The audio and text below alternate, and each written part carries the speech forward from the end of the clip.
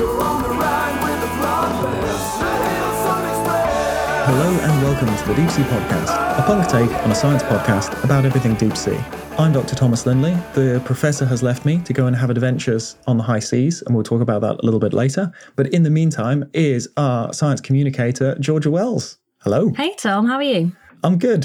Thanks for helping out. Glorious leader is shining his light upon others. We'll just have to make do in the meantime. So Alan is out just off Japan. It's a really interesting area. 3 Hadal trenches basically come together. There's lots of interesting biology. Why are things in one trench and not others? The things he's shared so far are very, very exciting. So we're looking forward to being able to talk about those. And he's also tweeting quite a lot more. So from the field, nice pictures of snailfish and of the sub and all the gear. So we will send a link to his Twitter channel as well, so you can see what's going on while he's out there. So in the meantime, me and you are going to hold the fort and talk about some deep sea science. Big boots to fill. Big boots to fill. To get us going, what is the soundtrack to your brain? What has this last month felt like? I recently moved city, so I've moved away from the beach and into a city, and all the leaves are like falling on the ground, and it's very autumnal. So I've been listening to California Dreamin' by the Mamas and the Papas. So that's my soundtrack recently. Summer's over. Nice. For your autumnal vibes, you've got a pumpkin spice latte in your hand. Exactly. A few scented candles. Yeah. It's all good. And it's not the UK's unprecedented heat wave. Absolutely not. And that everything is dying. Nothing to do with that. No, it's fine. It's just autumn's a little early this year. What's a drought? Who knows? No, it's all fine. I want to talk about where you're recording. You are recording in a wardrobe. Of course. Well, right now. I've just moved, so everything is echoey, and the only place I can find that is not sounding like a cave is inside my wardrobe. So thanks, Alan, for the tip. It's good to know that your legacy is living on whilst you're not here. Well, it gives you that authentic Alan sound. Exactly. So we decided to take a quick selfie before we started the record so you can visualize us. Exactly. And we can jump in with some news. So lots going on, actually. We were struggling to decide what we would talk about. Super busy month, yeah. It has been. Do you want to jump with the first one? There's been some new tech developed, actually. Calcified deep sea infauna that was previously quite hard to capture can actually now be imaged with a 3D acoustic coring system. Some researchers in Japan have developed this coring system that's allowing them to visualize the animals with the calcified exoskeletons, so like bivalves, living below the surface of the sea floor. I think it's the first time that they managed to do this in situ, actually in the ocean. They've been doing a few lab studies where they've been able to make it work, but they actually went down to the deep sea to do this. So they did it off Hatsushima hydrocarbon seep, which is in Saganami Bay in Japan. It was about 850 meters to 1,200 meters deep. And they were able to detect some clams that were living in the seabed.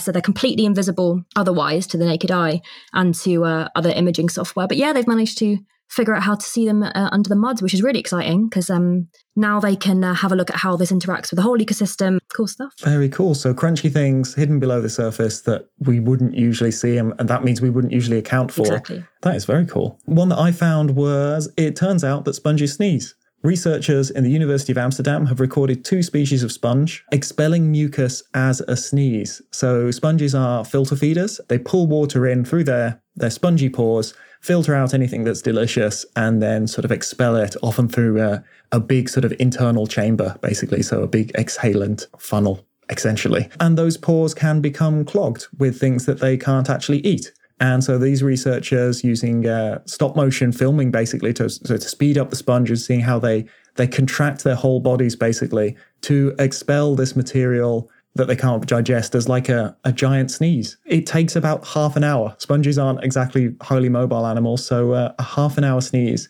And a sneeze is so satisfying that I can't... Can you imagine just having it go on for half an hour? I really can't, the release. Honestly. And so they believe this might be common to all sponges. We just haven't noticed it before. And so that includes our deep sea sponges as well. So interesting little extra mechanism that, despite being one of the most simple animals on Earth, we've had a few surprises from the sponges. They do some interesting stuff after you just assume that they sit on a rock and don't do anything. The underdogs of the sea, some might call them. Well, speaking of little dogs of the sea, the lovely giant isopod, the Bathynomus, these are like the pillbugs, the wood lice, the slaters, they've got lots of common names. The giant deep sea variety of these There's around 20 species within that genus, including some really big ones that sort of approach almost, I read almost half a meter, almost 50 centimeters, wow. But I feel like they're usually around the 30, 35 centimeter mark, but it sounds like there's some records. And we've got a new one. We've got a new species. It was captured in 2017 in the Gulf of Mexico, just off the coast of the Yucatan at about 600 to 800 meters deep. So they're pretty common in the Gulf of Mexico, actually. You just have to put some bait down and they turn up. And that's how this one was captured, using a baited trap. And it was actually kept in an aquarium, Enoshima Aquarium in Japan, since that time. So it's actually alive. It's been in an aquarium. And I guess just the aquarists were looking at it day after day, and it's just like, that one's not like the others. That one's got some subtle differences. And backed up by genetics, turns out it is a new species. So we've got another giant deep sea isopod to add to your list. Speaking of new species, there's been a whole team of international researchers, actually, many of them from the Natural History Museum in London. And they've recently done a big expedition to collect lots of animals from the Clarion-Clipperton zone. They've collected 55 different organisms from the benthos of this zone using ROVs. They've brought them all back up, and they've realised that only 9 are actually referable to known species. So there's up to potentially 39 species that are completely new to science. They were all collected between 3,000 to 5,000 meters deep, related to the mining and, the mining efforts that are going on potentially down there. They're trying to quickly describe as many species as possible. I think they were only looking at images and video data before this. So it's actually some of the first time that they've seen these species in the flesh. So yeah, very cool stuff. One of them is actually called the gummy squirrel, which is one of my favorites. Great. It's a sea cucumber, but it looks delicious. Mm-hmm. It looks like Haribo make it. It's like a sea cucumber with a banana on the back of it. It's very cool. Yeah. It's got a sail at the back. Yeah. Cool and delicious looking animals. There's been a really interesting equipment rescue. I don't think avalanche is the right word, a sediment flow, but the largest one recorded on Earth so far. So scientists were studying deep sea currents in the Congo Canyon, and they lost several of their sensors when a colossal deep sea avalanche sort of ripped through the canyon and detached these sensors from their moorings. And the sensors were contained in orange floats, about the size of a football, which floated to the surface of the Atlantic Ocean. And that's when the film plot starts, because something happened. These floats were the only witnesses, and they've gone missing. So rescue boats managed to track them down months later, recover the data, and the data on the sensors revealed that a huge turbidity current, traveling more than 1,000 kilometers from the Congo River estuary into the deep sea, making it the longest avalanche of sediment ever measured on Earth. And it took 2 days for the flow to reach an ocean depth of more than 4,500 meters. So just a huge amount of material rolling down into the deep sea bed. This is a process that we see lots of evidence of. We come back to an area and the benthos has changed. Of course, we've got the continental slope and we've got fine material being discharged from rivers. And every now and then that all slumps off and it all cascades and rolls down to the deep sea. And we see this in the trenches as well. We see this when there's a big sediment slide along the sides of the trenches, and it can smother a lot of animals. It can lead to a lot of die-off and be sort of negative, but it is also bringing lots of biologically enriched sediment into the deep sea. So it's also a massive food source. It's a bit of a mixed blessing to the creatures of the deep sea, and there are creatures that have adapted to overcome, or at least rapidly take advantage of things like this, and there will be others it will be negative for. But it's incredible to sort of capture real data of one of these events. We knew they were happening, but we always miss it, basically. We see the evidence after the fact. Alvin's back in the water after his refit. So Alvin has had a 18-month refit and new bits taken on. So the submersible's returned to the water and has completed a historic dive to 6,453 meters. So all of these new upgrades that Alvin's had over the last 18 months is what's allowed the submarine to go to a maximum dive rating. And it originally was 4,500 meters deep, and now it's been extended to a new limit of 6,500 meters. This sub had to make this historically deep dive in order to get that qualification to pass these new dive restrictions by the Naval Sea Systems Command, so NAVSEA, and they require this dive to be made for this certification to be given. So Alvin's back, and he can now go even deeper than ever, which is very exciting. I didn't realize that Alvin gets a refit every 5 years, so this is just the latest in a whole history of Alvin refits, which is very exciting. Alvin's a bit of a celebrity of a sub. It's been going for a very long time. I think it might be I don't know. Is it it's still the original from like? I think so. I think it's way over back? 50 years, which is incredible to think. Over 5,000 dives, apparently, Alvin's done now. This was the big jump in its depth capability. Colleague and someone I've published with a lot, Mackenzie Geringer, is out there at the moment. And she got a dive, so she got to visit the Hadal Zone, a very exclusive group. So very jealous of that. She was messaging me from on board. Very, very exciting times. We've got a new area of hydrothermal vents have been found off the coast of Mexico. Newly discovered vents standing about 10 to 12 meters high in an area roughly the size of a football field, so not huge. But the interesting thing about them is they're high temperature off-axis hydrothermal vents on the East Pacific Rise. So it's unusual for vents to be here, actually. They're usually associated with the spreading centers. So that's where the tectonic plates are coming apart and you actually get new seabed. And so there's geothermal activity going on there. But finding them in this area lets us know that they can also persist off the main axis. And these may provide vent communities that can then colonize the newly formed vents at the axis. We're becoming more and more aware of deep sea vents. We know they have a lot of specialist fauna. The difficult thing is, how are they persisting? Like, how long are these vents active for? Because they do go dormant as the plate moves past that hotspot and it stabilizes. The thought is that they're quite, in terms of geological time, quite short-lived habitats. So how are all these specialist animals finding and colonizing new vent fields? How on earth haven't they gone extinct? Because they must be hopping from one vent site to another.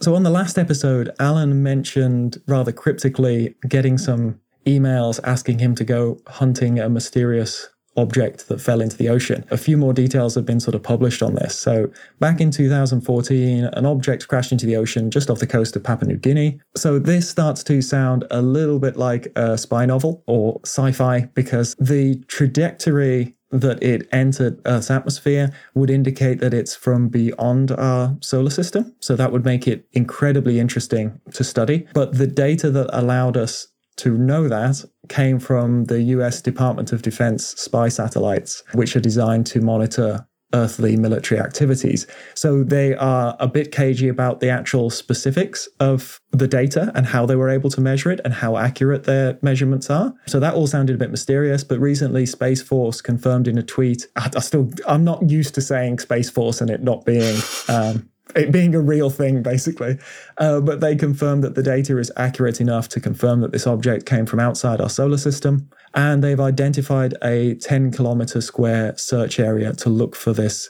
It's probably about half a meter wide when it crashed, but it probably fragmented. So this is a very difficult thing to be looking for, even in a 10 kilometer by 10 kilometer grid. I mean, if you sent an actual vehicle down there, you're probably only seeing a couple of meters at a time within your spotlights. So the upside of that is that it is likely to be magnetic. And there's a team planning to hunt it basically using a towed magnet. Really interesting to see if something comes of that. It's strange, but one of Alan's stories about some of the strange things that he gets requested of him, we now know a little bit more, and it sounds interesting. So on our last few episodes, we kept coming back to cavey critters and the interesting parallels between evolution within the dark deep sea and evolution within cave systems. I feel that the differences between these communities unveil interesting things about evolution. We heard from a listener who had some comments on this, and it got us thinking. Hi, my name is Martin, and I just finished listening to episode 25, talking about bioluminescence, and the question was brought up,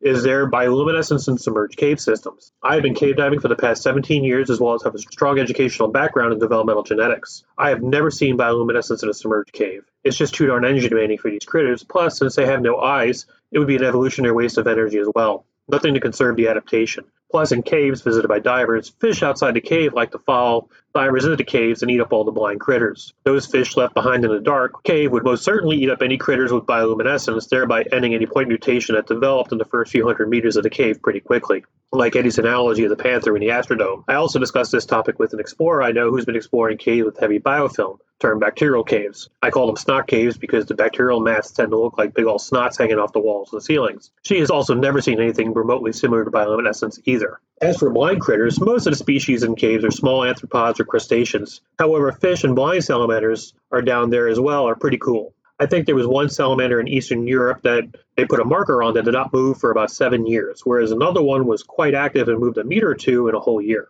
so they are pretty conservative about their energy expenditures. As for the loss of eyes, the Mexican blind cave tetra has recently been shown to have lost their eyes due to epigenetic changes as opposed to DNA mutations, primarily through DNA methylation, resulting in the genes responsible for eye development to be silenced. They start eye development as embryos, but the process is quickly aborted and the residual eye tissue is quickly reabsorbed. A recent study made in Mexican cave tetras from different isolated cave systems and found that 40% of their offspring regained development of functional eyes, showing that each cave species had different genes methylated and thus silent. And for the record, for Old Spice antiperspirants, I prefer Fiji sent over deep sea. Thanks. So that was our listener, Martin. How lucky are we that we've got such knowledgeable people listening in? Absolutely fantastic. Oh, and they choose to listen to this. Right, Dear. of all things. That got us thinking, Dad's away. Dad's off doing science, and we've been left in control. And I've got to learn about caves. I'm sorry. I know it's not officially deep sea, but I feel it informs so much of deep sea adaptation that I want to learn about caves, Roger. Is that okay? Can I learn about caves while we're... For sure. We can have our rebellious teen phase. Whilst Dad's away, we can learn about the caves. I think that's fair. Yeah, we'll have ice cream for breakfast and we'll learn about caves. Sounds good. Bed at midnight and ice cream in caves. And you've managed to find for us the person to talk to. He literally wrote the book on cave biology, so I'm excited to hear what he says. Let's give Tom a call.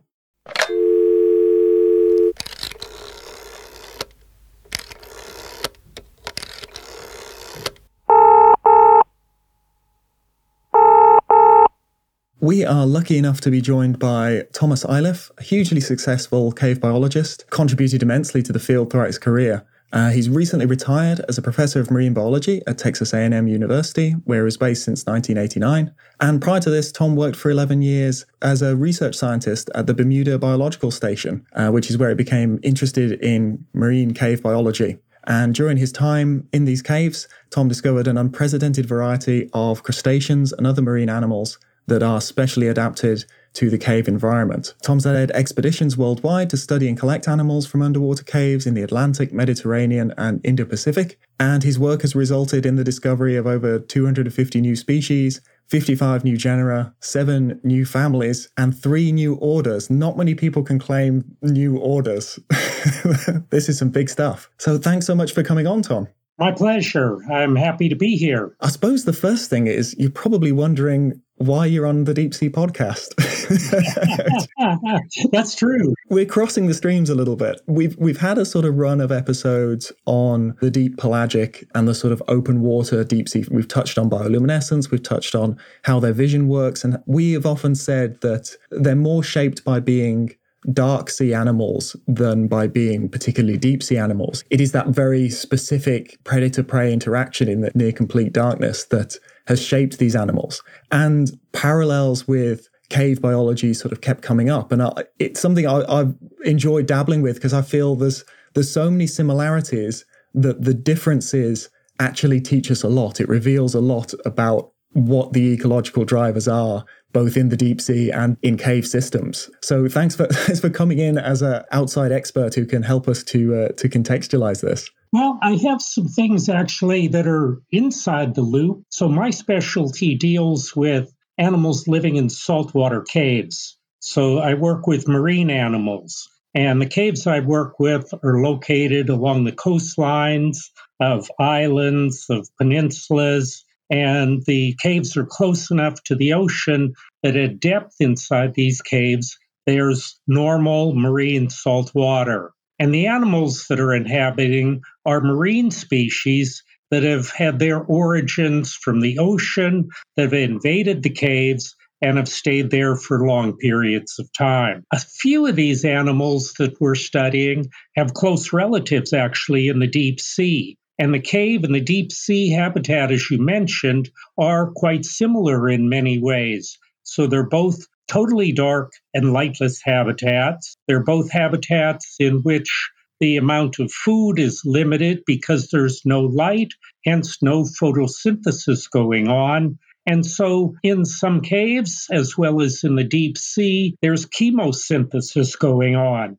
So chemosynthesis, as opposed to photosynthesis, is the production of organic matter and food with use of chemical energy rather than light energy. So in the caves and in the deep sea, we have some very familiar or very similar phenomena going on. And also, we have some very similar animals. So it may be that caves are not just limited to shallow water depths, they may extend down the sides of islands and seamounts and land masses into the deep ocean. And there may be caves and cave animals in the deep sea. I bet there are, actually. That's going to be completely beyond our current study right now. Most things are lowered down, or we wouldn't want to put a submarine into too deep of a cave. Yeah, there's probably whole dedicated deep sea cave communities that maybe we've not even seen yet. Absolutely.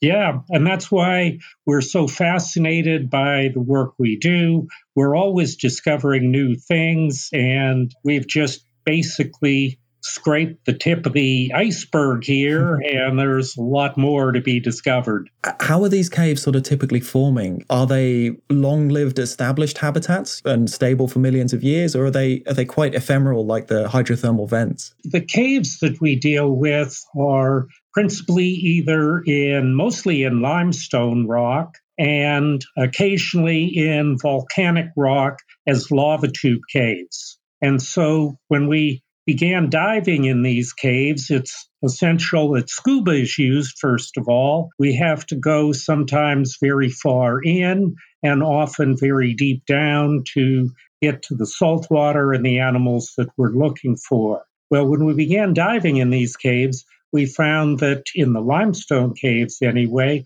there were massive stalactites and stalagmites. And so these are the same mineral formations that are found in limestone caves on land. And if you go to a tourist cave, a show cave, you'll see these very beautiful stalactites and stalagmites occurring. Now, stalactites and stalagmites only form by dripping water. So they have to form in air. They can't form underwater. And so when we found them in these underwater caves, that's clear proof that these caves had to have been dry for very, very long periods of time. And so this was during the ice ages. Sea level was as much as 120, 130 or more meters lower than it is today. So all of the caves basically that we've been diving in, sea level was down far enough that these caves were completely dry, completely air-filled, and this happened for very, very long periods of time, tens or even hundreds of thousands of years. So the caves are forming in the same manner that limestone caves form anywhere else on Earth. So the caves primarily date from periods during the ice ages, during periods of lower sea level. It raises the question, where did the cave animals live when the caves were all dry and air-filled? And that relates back to what I mentioned earlier, that we don't know how deep or how far these caves extend down. So there's still a lot to be unearthed and discovered in the work that we're doing. In terms of knowing roughly when the ice ages were, you've got quite a firm idea of when this habitat opened up. But like you say, you don't know if animals radiated directly from open water relatives or if there is a comparable environment that they colonized from. My preconceived notions, which in science are typically very wrong, I thought that the animals we would likely find would have close relatives in the open ocean in the area around the caves. And so I had a hobby of exploring caves and I had a hobby of scuba diving. And when I landed in Bermuda with my first job, I went out strictly as a hobby and visited numerous caves that were close to the house I lived in. And these caves were very close to the ocean. Bermuda is a very small island, so nowhere in Bermuda are you very far from the sea. We went to caves on a hillside. You'd walk down into the cave, and very soon you'd come to beautiful, clear blue saltwater pool that was rising and falling with the tides. So I'd look down underwater and I could see tunnels going off and disappearing into the darkness. And that had me intrigued, of course.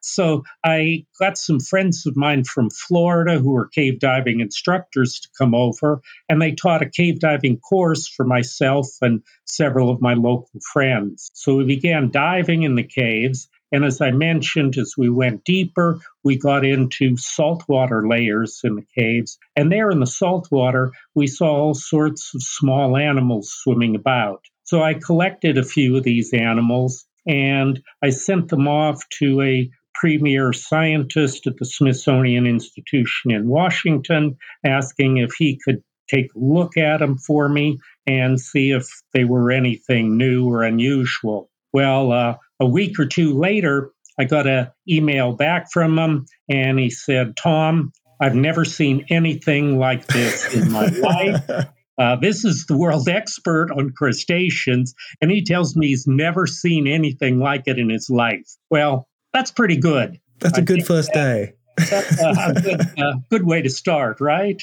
So this was a totally virgin environment. Nobody had explored these habitats before. Nobody had been there because you have to use cave diving. So it's not just regular scuba diving. There's very special procedures for diving in caves. So, for example, when we dive in a cave, we use about 1/3 of our gas, our air supply, to go into the cave. We reserve 1/3 to get back out of the cave, and 1/3 for emergency situations, which sometimes do occur. So it can be very hazardous, can be very dangerous environment to go in, and we have to take very special precautions, have very special training, and use very special equipment to do all this. And that just didn't exist on Bermuda prior to you showing an interest and bringing those skills over? It really didn't exist very few other places in the world. A lot of the work that was done in developing cave diving technology, equipment, and procedures was done in North Florida in freshwater springs. And it was the people who were diving in these springs that I got to come over to Bermuda and teach us to dive. When we did this, every single dive that we did during our training course was going into a completely new and unexplored cave. So we had no idea what to expect. And this was some intense training. Introductory training course. So that's very unusual. I don't think that very few other people can have that lay claim to that type of accomplishment. No. I suppose somebody has to explore them first. But yeah, but not in your training course anyway. I know. Oh, that's incredibly exciting. Once you started realizing that there was a unique biology down here, are there common themes across sort of the major orders within caves? Absolutely, there are. We have typically eyes that are very reduced or degenerated or totally absent, with a few minor exceptions. Pigment is usually totally missing, so the animals are completely white and blind. But they do tend to have longer appendages, especially antennae, with mechanoreceptors on them, so they can see or sense actually movement of water and movement of other organisms in the cave, say prey organisms, if they're a predator, for example. They do have advanced metabolic features that are able to basically slow down the rate of metabolism and therefore use less energy to get by.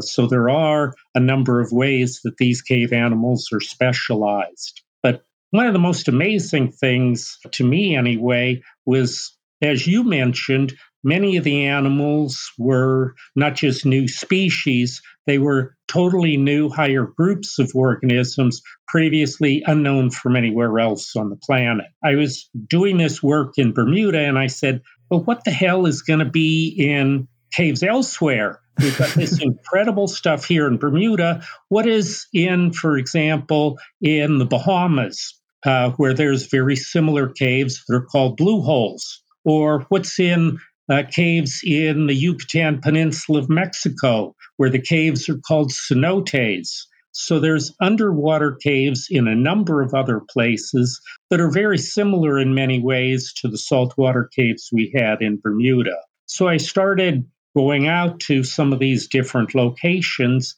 and we found very similar types of organisms in the caves in Bermuda, in the caves in Yucatan, in the Bahamas. Also, another place we did a lot of very interesting work early on was volcanic cave in the Canary Islands off the western coast of Africa in the Atlantic Ocean. We found similar animals in caves all over the earth, basically, it turned out. Oftentimes, we have a hypothesis that these animals had their origins very early on in the history of the formation of the world's oceans, and particularly the Atlantic Ocean, when the continents, Africa and Europe, North America and South America were all squeezed very close together. And as these continents began to move apart, we had animals that were living in one area being separated into two groups. And so these animals tend to be very ancient forms. They tend to be living fossils that help to explain not only evolution on the planet, but also the movement of continents and geology. They're really, really primitive forms sort of preserved in this environment. And we see similar in the deep sea. We've got the chimera, we've got the frilled sharks. There are groups that used to be abundant in the world's oceans that almost got outcompeted by modern forms. And then just the deep sea representatives sort of persist. So it's amazing that there is living very, very old life in these caves, although they've no doubt continued to evolve, and they are modern forms, but they have their origins in some very, very old lineages that maybe we've lost everywhere else. Absolutely. That's perfectly true. So there's a lot of tie-ins here between the caves, the saltwater caves that we're studying, and the deep sea in so many different ways. I like it. Could you take us through sort of the main characters? Could we almost do a walkthrough of the trophic levels? What is producing the energy down there to the first grazers up to the apex predators? What does it look like as a habitat? We've still got a lot of work to do, but I can fill you in on what we know. We have basically a simpler food web in the caves. There's not as many steps in the food chain. But we do have predators, several predators, including blind cavefish that are at the top of the level. And we have a very unusual organism that is only in these saltwater caves. It's an animal called Remipedia. Now, Remipedia is a crustacean, but it's a very strange crustacean. It looks more like a centipede, but it's not in any way, shape, or form related to the centipedes. It's just totally different from anything else that we know of. It's a predator. It has venom-injecting fangs. It's the only crustacean that's known that has venom-injecting fangs. That's really centipede. That's incredible that it's so much convergent evolution from a crustacean. That's amazing. Crustacean. Also, these animals are hermaphroditic. That means they have both male and female organs in the same individual. So there's no separate sexes in these organisms. We know very little about the life history and reproduction of these animals, but we did find in one cave larvae of remipedes, and we know which species they belong to because we sequenced the DNA from the larvae and we compared it to an adult that lives in the same cave, and we got an exact match. And we were able to follow several different stages in the life history of the larvae as the larvae developed, but only with one species of remipede. Now, right now, there's 30 different species of remipede, but for 29 of them, we know absolutely nothing about the larvae and the reproduction and the development. I'm really surprised there's a larval stage at all. Do you think they're dispersing? There's the hope of finding other cave systems, or do you think it's a remnant from their past life, essentially? Well, I think that these animals tend to live far enough into the caves that the larvae have less chance of actually being swept out of the cave into the open sea. So the animals are not near the cave entrances at all. They're far in and deep down into the caves. So they're in an isolated environment that basically stays where it is inside the caves. Well, the other thing is that it's one species and only in one cave. They do seem to be isolated to their independent cave. And I'm guessing the genetic variation is really quite tight. Once you sequence these, individuals are very closely related, I'd assume. It is. We're working right now. I have a former graduate student of mine. She just graduated with her PhD, comparing all of the different known species of remipedes and sequencing their DNA. As I mentioned, there's 30 different species. There's about 14 different genera, and there's something like 7 different families of remipedes.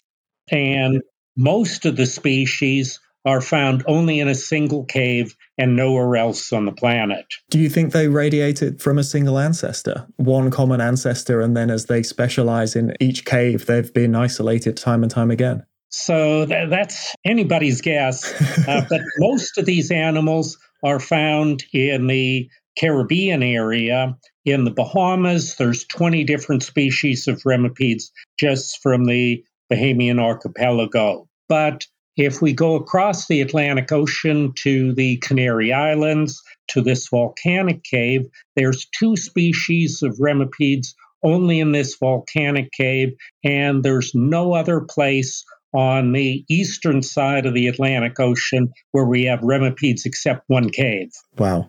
And then if you move over to the other side of the planet, there's one single cave in Western Australia that's near the coast of the Indian Ocean, and that's the only cave there that's known to have remipedes. This feels a lot like our Hadal snailfish, our sort of apex predator and the only Hadal Trench adapted fish, really, the obligate Hadal Trench living fish. We find them incredibly spread apart. The genetics is looking like there was a single common ancestor that then something about this family of fish makes them very good at going deeper than all other fish. And then each time they went into a trench and decided it was a fantastic place to live and made their home there, they kind of speciated and got isolated, and these groups aren't mixing anymore. Sure. And this is true not only of remipedes, but quite a few other of the cave animals that we have. Many of the species are known only from one cave and nowhere else on the planet. And that raises a lot of concern and a lot of issues relating to conservation, because these caves are located close to the coastline. They're in areas where touristic development is placing high value on the land where these caves are located. Oftentimes, the water from the caves is pumped up and utilized in the resorts, or also that the wastewater in the resorts goes down into the caves and pollutes the groundwater and the cave water. In Bermuda, there's numerous caves that have been destroyed by limestone quarrying activities and have literally disappeared. There's other places where building of golf courses has destroyed caves or filled them in. Many caves have been used for solid waste dumps. So what better place to throw your garbage or trash or pollution than a hole in the ground? It's already there for you to dump your garbage in. Nature's bin.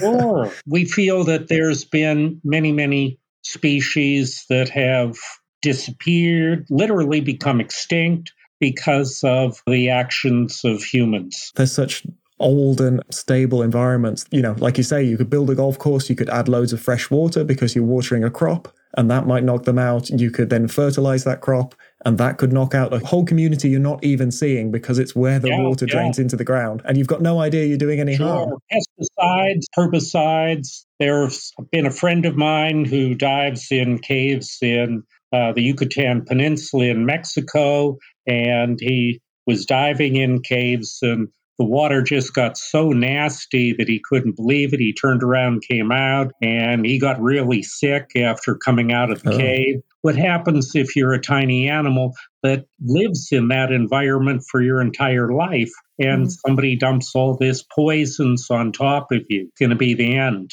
Yeah, we're losing things we didn't even know about. Absolutely. It turns out that they're not just a loss of species diversity for the planet. These are a logbook of ancient forms. They could teach us a lot as well. For sure. So that's why we're kind of in a race to discover, to describe.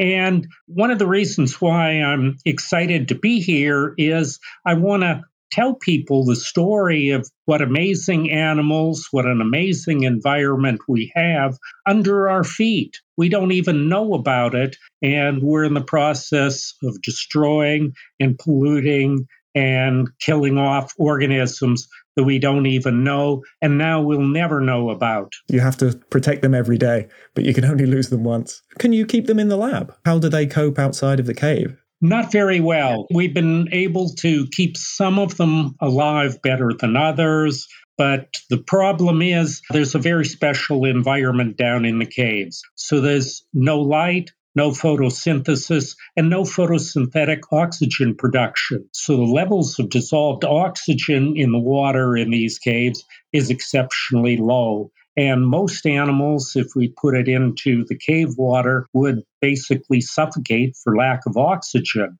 There's not enough oxygen to keep them alive. The cave animals are very specially adapted to live in this environment. But if we bring the water up, the oxygen levels are going to change. The microorganisms that are living in the water are going to change, die off, and new ones are going to come in. So the whole basic ecosystem in which the animals are surviving and living is going to be modified when we bring it up. So that's the biggest problem that prevents us from doing this. One of the things we've thought about trying to do, if we can find the right cave and the right environment, is to bring the laboratory into the cave and pump up water from deeper down in the cave, run it through aquaria, and then investigate the animals more thoroughly. Are you just looking for an excuse to live in a cave? Oh, yeah, sure.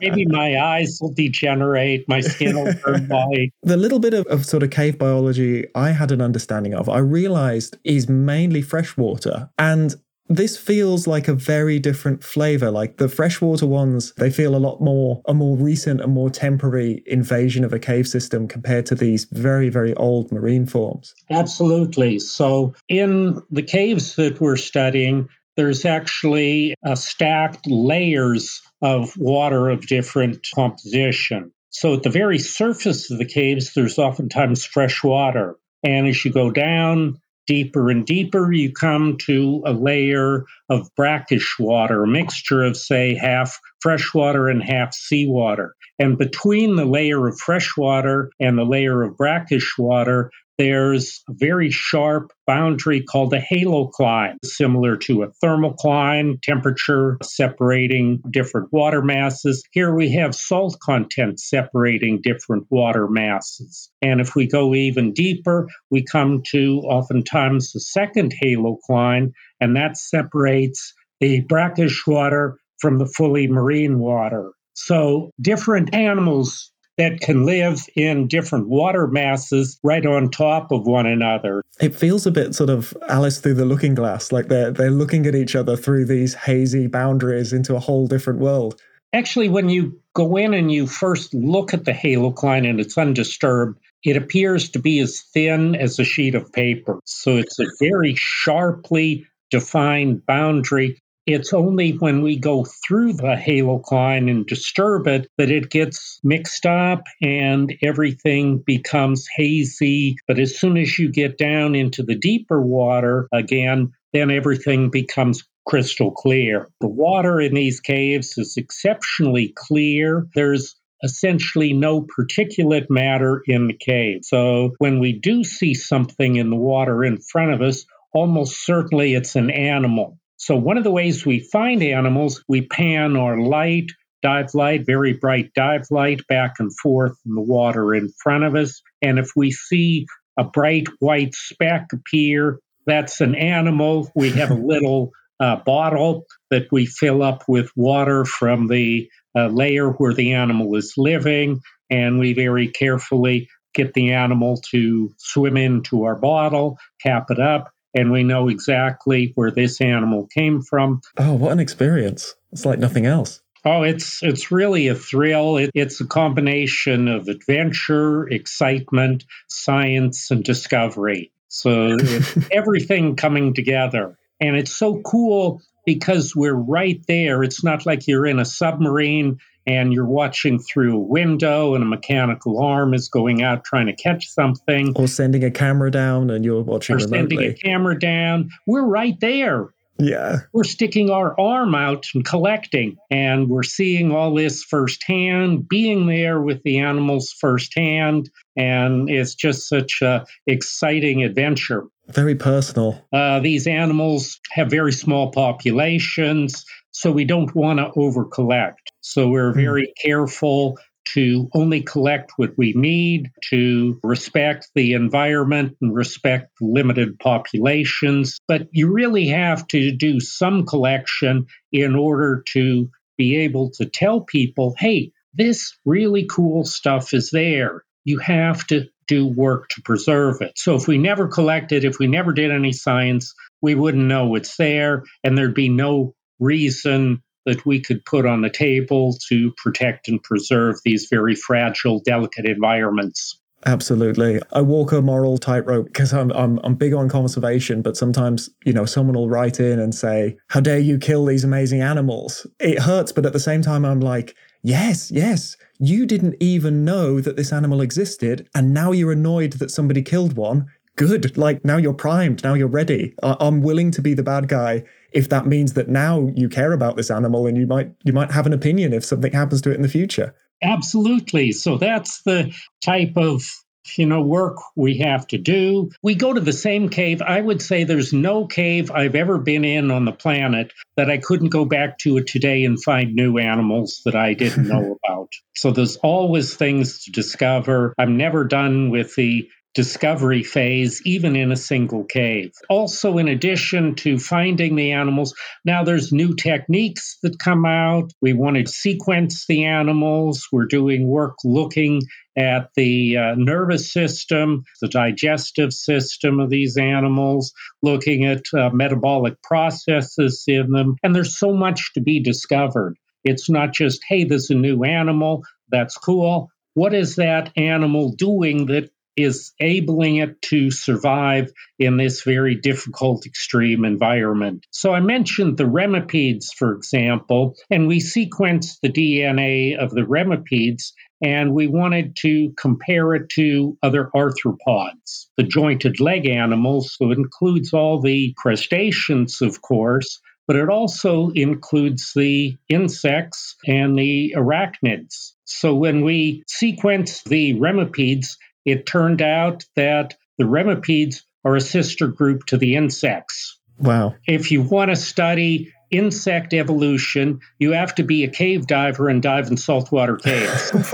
Hey, that's obvious, wasn't it?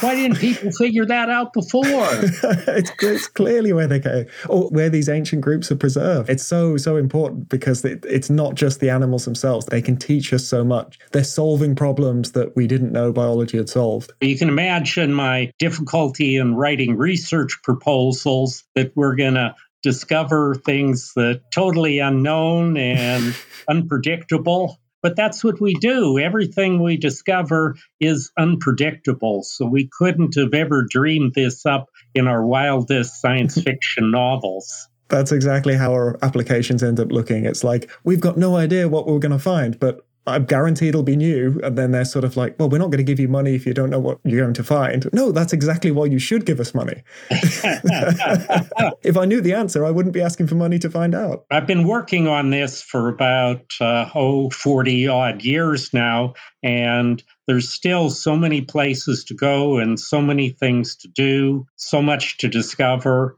And every time we go out on a trip, we discover new things. For example, a few years ago, we had a trip to the Canary Islands. In this cave we had been studying for some time. But at the end of the trip, we had enough scientific discoveries that we were able to complete an entire issue of a scientific journal. So we had, for a 2-week trip, we filled an entire issue You of did a journal. special edition. So that's not too bad as far as scientific productivity, I think. Not many fields you can do that. And so I have a little recipe that I have for success. First step is all you have to do is you find a new field that no one has ever worked on in science. Step one. Step one. Step two is obviously you're the only person that is doing that. And step three is that makes you the top scientist in the world in your field. Open your eyes up and look all the way around you, and there's so many things in this world left to be discovered and described and investigated that there's plenty to keep you busy. I like that a lot. You read sort of about famous scientists, and it is very much, everyone else was almost walking past with their heads down, and somebody just caught sight of something and thought, well, why is it like that? You with the caves during your early career, it's just like, well, why isn't anyone looking down there? Absolutely. And there was even books that were written prior to any of our work that said, the saltwater caves don't have anything living in them.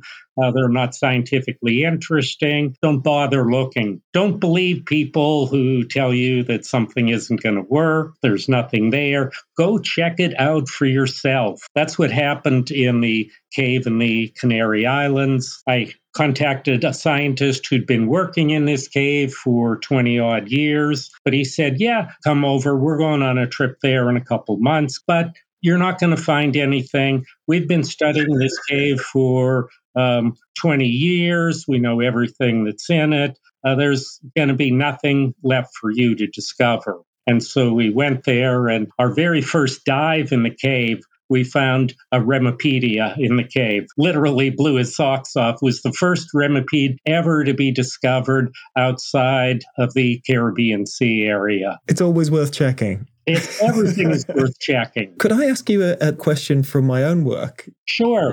It was something that turned up during my thesis. Basically, within some of the populations of deep sea fish, everything morphologically was telling us it was the same species. But within the population, there was a proportion that were totally without pigment, this brilliant white, whereas the natural forms were sort of a muddy brown. It's how I ended up sort of dabbling a little bit in the cave stuff. I read about the blind Mexican cave fish, and that they'd all independently had different mutations of I think it's the OCA2 gene. Yes.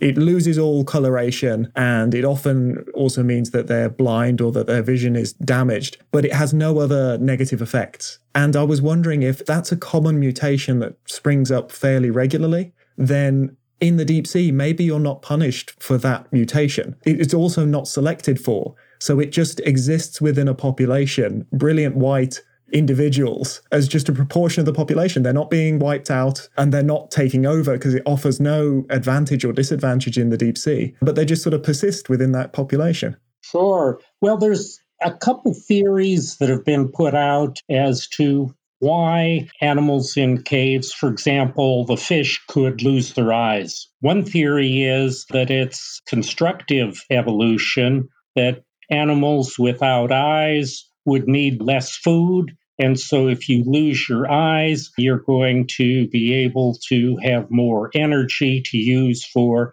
other organs in your body. Another theory is that it's just random processes in evolution, that a mutation occurs that knocks out the eyes. And if that mutation occurred in a surface form, the fish would die off if it couldn't see to find food or avoid predators. But in the caves, a mutation like that is a neutral mutation.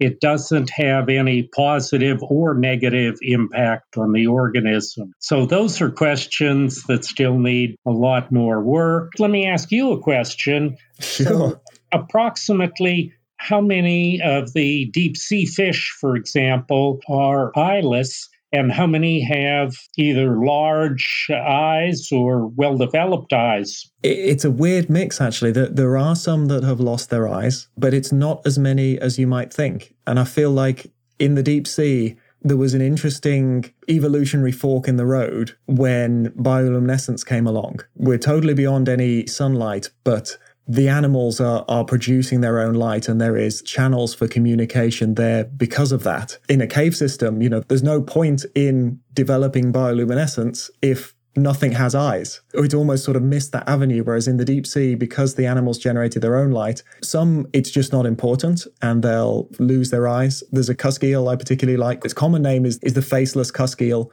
and it does have rudimentary eyes if you dissect it, but the head is just totally blunt and eyeless. But I'd say more than not, they possess eyes. Some are large, but it can be misleading because when we look at their brains, we realize that actually not a lot of processing power is being dedicated to the eyes. So they're a big collection disk, if that makes sense. They're a big receiver of a weak signal, but it's not an important signal. And then there are some where the eyes they're damaged. They're probably not image forming, but they still do develop the eyes. And I think they are more of a bioluminescent detector. So it doesn't form an image, it doesn't resolve anything, but they can see that it's more sparkly over here than it is over here. So that probably means there's something I can eat. So there's sort of three camps within the deep sea, which is really fascinating. And then on the last episode, we were talking with Justin about how they actually might perceive that environment. If it isn't an immediate visual environment like we're used to, maybe they build up an image over a much longer period of time. So rather than these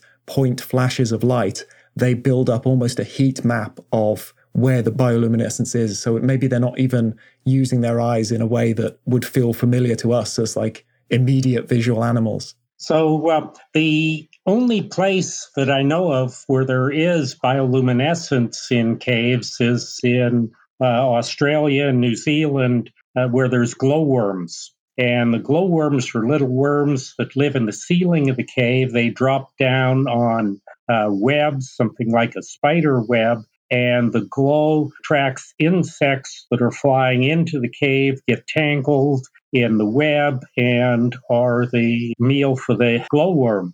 But that's in a dry environment. As far as aquatic environments, we've never seen or have any indication that there's any bioluminescence, and because of that, are basically all eyeless. There's a few shrimp that have large eyes. Possibly that's because they may be spending time near the cave entrances, may come out into the open pools in caves at night, and go back into the dark areas during the day. The glowworms were the only example I could think of, and I think it's key that they are hunting eyed animals that wander into the caves. Absolutely. It's not a sort of closed loop. They're not hunting cave species. It's amazing that there's so many differences, but also so many similarities between caves and the deep sea. Yeah, and I feel like it's the differences that reveal the mechanisms going on. That's why I really wanted to talk about it. It was a bit off our usual track, but, as you have said, always look into these things. Don't,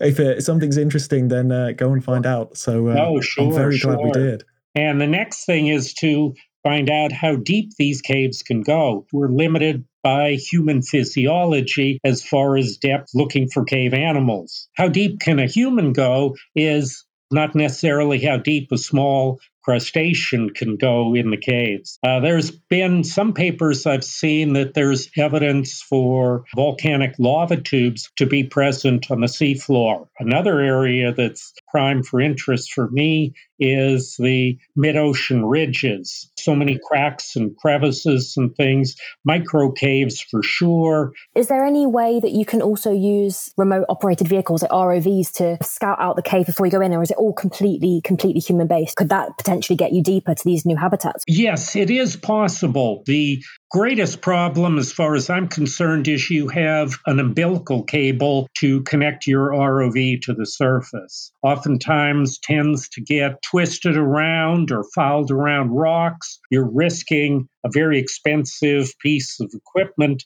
that you may not be able to come up again. We have a diver as standby getting ready to jump in the water and go down and rescue the ROV if that happens. Even if it's not tangled just by the nature of the environment, because the umbilical would be making contact with so much of the rock surface. The further and further you go, the more drag there is and the harder time the ROV has moving forward. Oh, yeah. And then when you turn around and you're going to come back out again, you're going to have this big loop of cable behind you. You have to be very careful with ROVs. In certain circumstances, they can be used. I was on a project a few months ago where we were diving in a very large and very deep cave, over 600 feet deep. And it was large enough that we could send the ROV down to the bottom.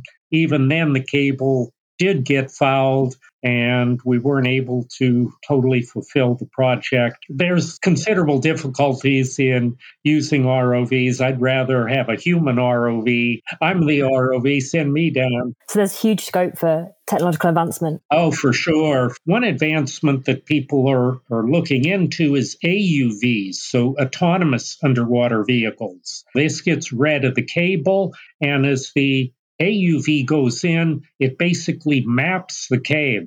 And then when it turns around, it follows the map of the cave it made on the way in to get out. Digital breadcrumbs. Yeah.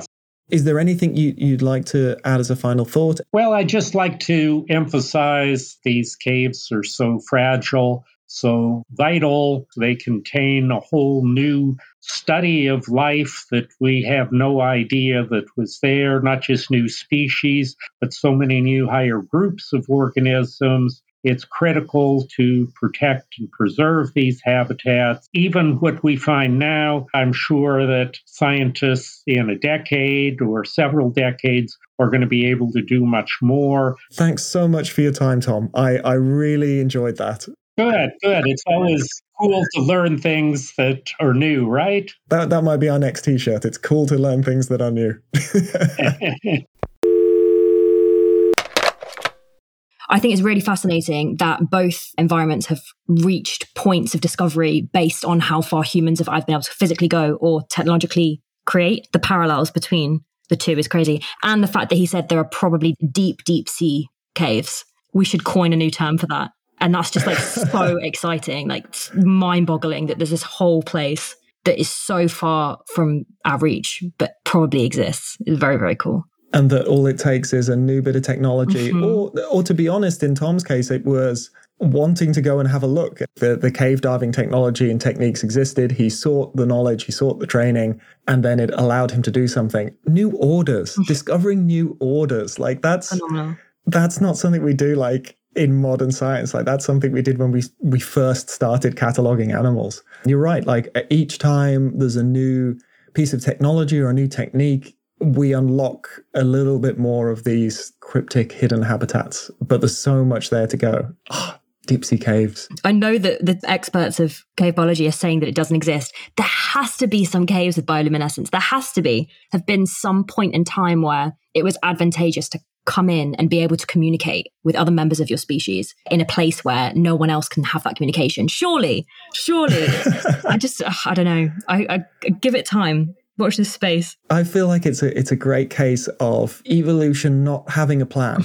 Sometimes it takes these long, convoluted and wasteful paths, basically. And I feel like between the cave systems and the deep sea systems, it's just a fork in the road. And as Martin was saying, like once the things living in the caves have lost their vision, there's no advantage to developing bioluminescence. There's no one there to see it. And there's a lot of symbiosis within the deep sea when it comes to producing light. A lot of the bioluminescent organisms do it with symbiotic bacteria.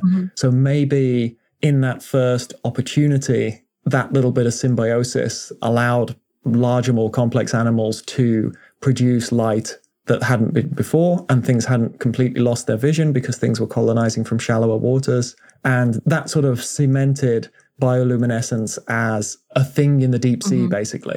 The perfect sweet spot at the right place, right time. It's just led to so much. It's almost like the same experiment has been run again with slightly different parameters. It really informs the deep sea. I'm glad we branched out. I'm glad we were a little bit cheeky. Absolutely. It was a lot of fun. And we told Tom to keep in touch. So if we hear from him, any updates, we'll share them with you, even though it's off topic. Absolutely.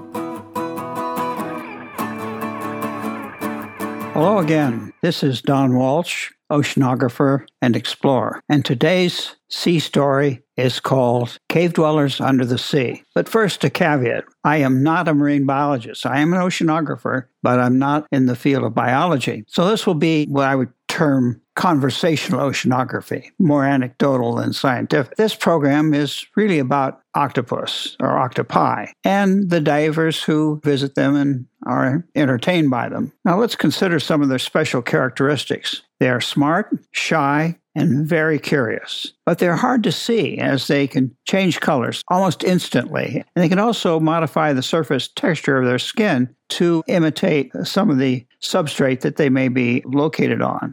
They are also great escape artists. In the aquariums, some strange things happened. For example, in Seattle, in the morning, when the people would go back into the aquarium, the back room where they keep the animals in tanks, they'd find water on the floor and they'd find fish missing from the other tanks. They figured out that the octopus were climbing out of their tanks and migrating across the floor and climbing into the other tanks and having a very nice dinner. Well, in the ocean, they're not fast swimmers, but they are persistent. They like to hide in holes in the seafloor. It goes to the theme of this month's program about caves and cave diving, where they're protected and they can hang on with their tentacles if somebody tries to remove them. Remove them they did. There was a sporting event in the late 40s to the mid 60s called octopus wrestling. It's now banned in most places, but it was hard on the animals, though few were killed. You would pry them out of their holes and bring them up. They would be weighed, and the person who brought up the biggest, the heaviest octopus, then you put them back in the ocean. But I don't know how the stress on the animal treated them after that. But they also got some revenge, because while investigating octopi at home in their little caves, scuba divers have lost gear, such as cameras, face masks, and the tire irons that divers use to pry abalone off the rocks. If you got down there and were looking in the hole and out comes a tentacle and you say, wow, I'm making a communication with this wild animal, pretty soon that tentacle's wrapped around your camera, your face mask, or your tire iron. And once they've determined that's something they would like to have or investigate more, then other tentacles come out. They usually win because they can hang on longer than you can. And you're either going to run out of air in your tank, or if you're free diving, snorkeling, if you will, then you've got to get up pretty quick. So we don't want to kill or injure them. The best thing to do is to let them have your gear and then come back later and retrieve it. Octopi are really harmless if you don't stress them. If threatened, they can be dangerous. A good motto, as with most zoos, is look but don't touch. They are endlessly entertaining, and it's one of the best shows in the ocean. But if you're not a diver yet, try it. There are plenty of places where you can get trained and certified, and they're mostly in nice, tropical, relaxing places. So you can have a nice vacation and learn something. And that's all for now. Thanks for listening.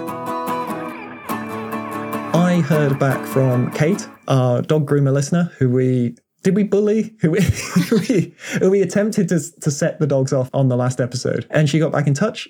She said she'd just listened to episode 26, and thanks for saying hi.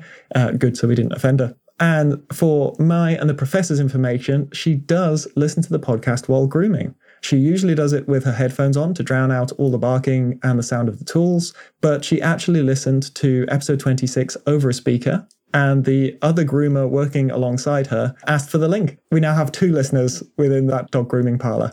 Thanks, Kate. And hello, Kate's friend. Amazing. The plan to expand is going well, Tom. Infiltrate the dog groomers, and then from there we're on. We know they're the tastemakers. We know they're the ones that control what's popular. The gatekeepers to the whole podcasting community. So that's it. We've officially got 1 extra listener. That takes us up to 7, not including our parents.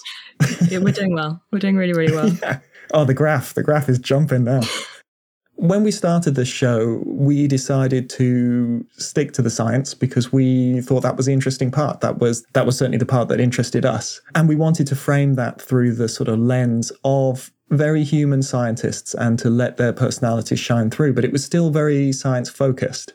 And we've heard from some listeners that they're actually fascinated by the scientists as people themselves. What's their average day like? How did they get into this line of work? What are their greatest achievements and defeats? Tips for somebody who wanted to maybe get into the field. We've touched upon that in a lot of episodes about how much luck and just being in the right place at the right time, and also bringing something new to the community. It's not just about being a deep sea scientist, because everyone who you're working with as a deep sea scientist, but it's being the computer vision expert, it's being the geneticist, it's being, even artists and communicators. It's about what else you bring to that sort of talent pool. So we wanted to talk a little bit about that. So we thought about adding another little regular special to our main feed, and we decided to call it the Deco Stop. After you've done a deep dive in scuba, you usually have to break up your ascent so that you don't get the bends. And that can be a little bit time consuming, but it's also sort of cozy and nice. We often play noughts and crosses or tic-tac-toe on the dive slate. You just sort of pass the time. Alan finds a sort of similar feeling after he does his sub dives. It can be 4 hours before he reaches the surface. And the adrenaline and the excitement of all of the science and the discovery has passed. And they'll quite often listen to some music and have a conversation on the way back up and sort of decompress, basically, after the adventure. So we wanted to do this every now and then as a sort of more human-focused element to these stories and let these sort of characters shine, both as individual scientists, and I think we can maybe branch out a little bit into where science interacts with other human issues. I've been really cautious to not go political, just because sometimes I don't feel qualified to talk about that stuff. But we have people we certainly can talk to who are qualified. And so maybe we can explore more of the human science interaction, if that's what you find interesting. So look out for the Deco Stop appearing in the feed for a more human-centric look at deep sea science and technology. Alan usually refuses to join in on the puns, but we can do the sign-off. You're rubbing your hands together. Oh, pun, pun, pun. So that concludes this episode of the Deep Sea Podcast. We'll deep sea you next time. And we abyss you already.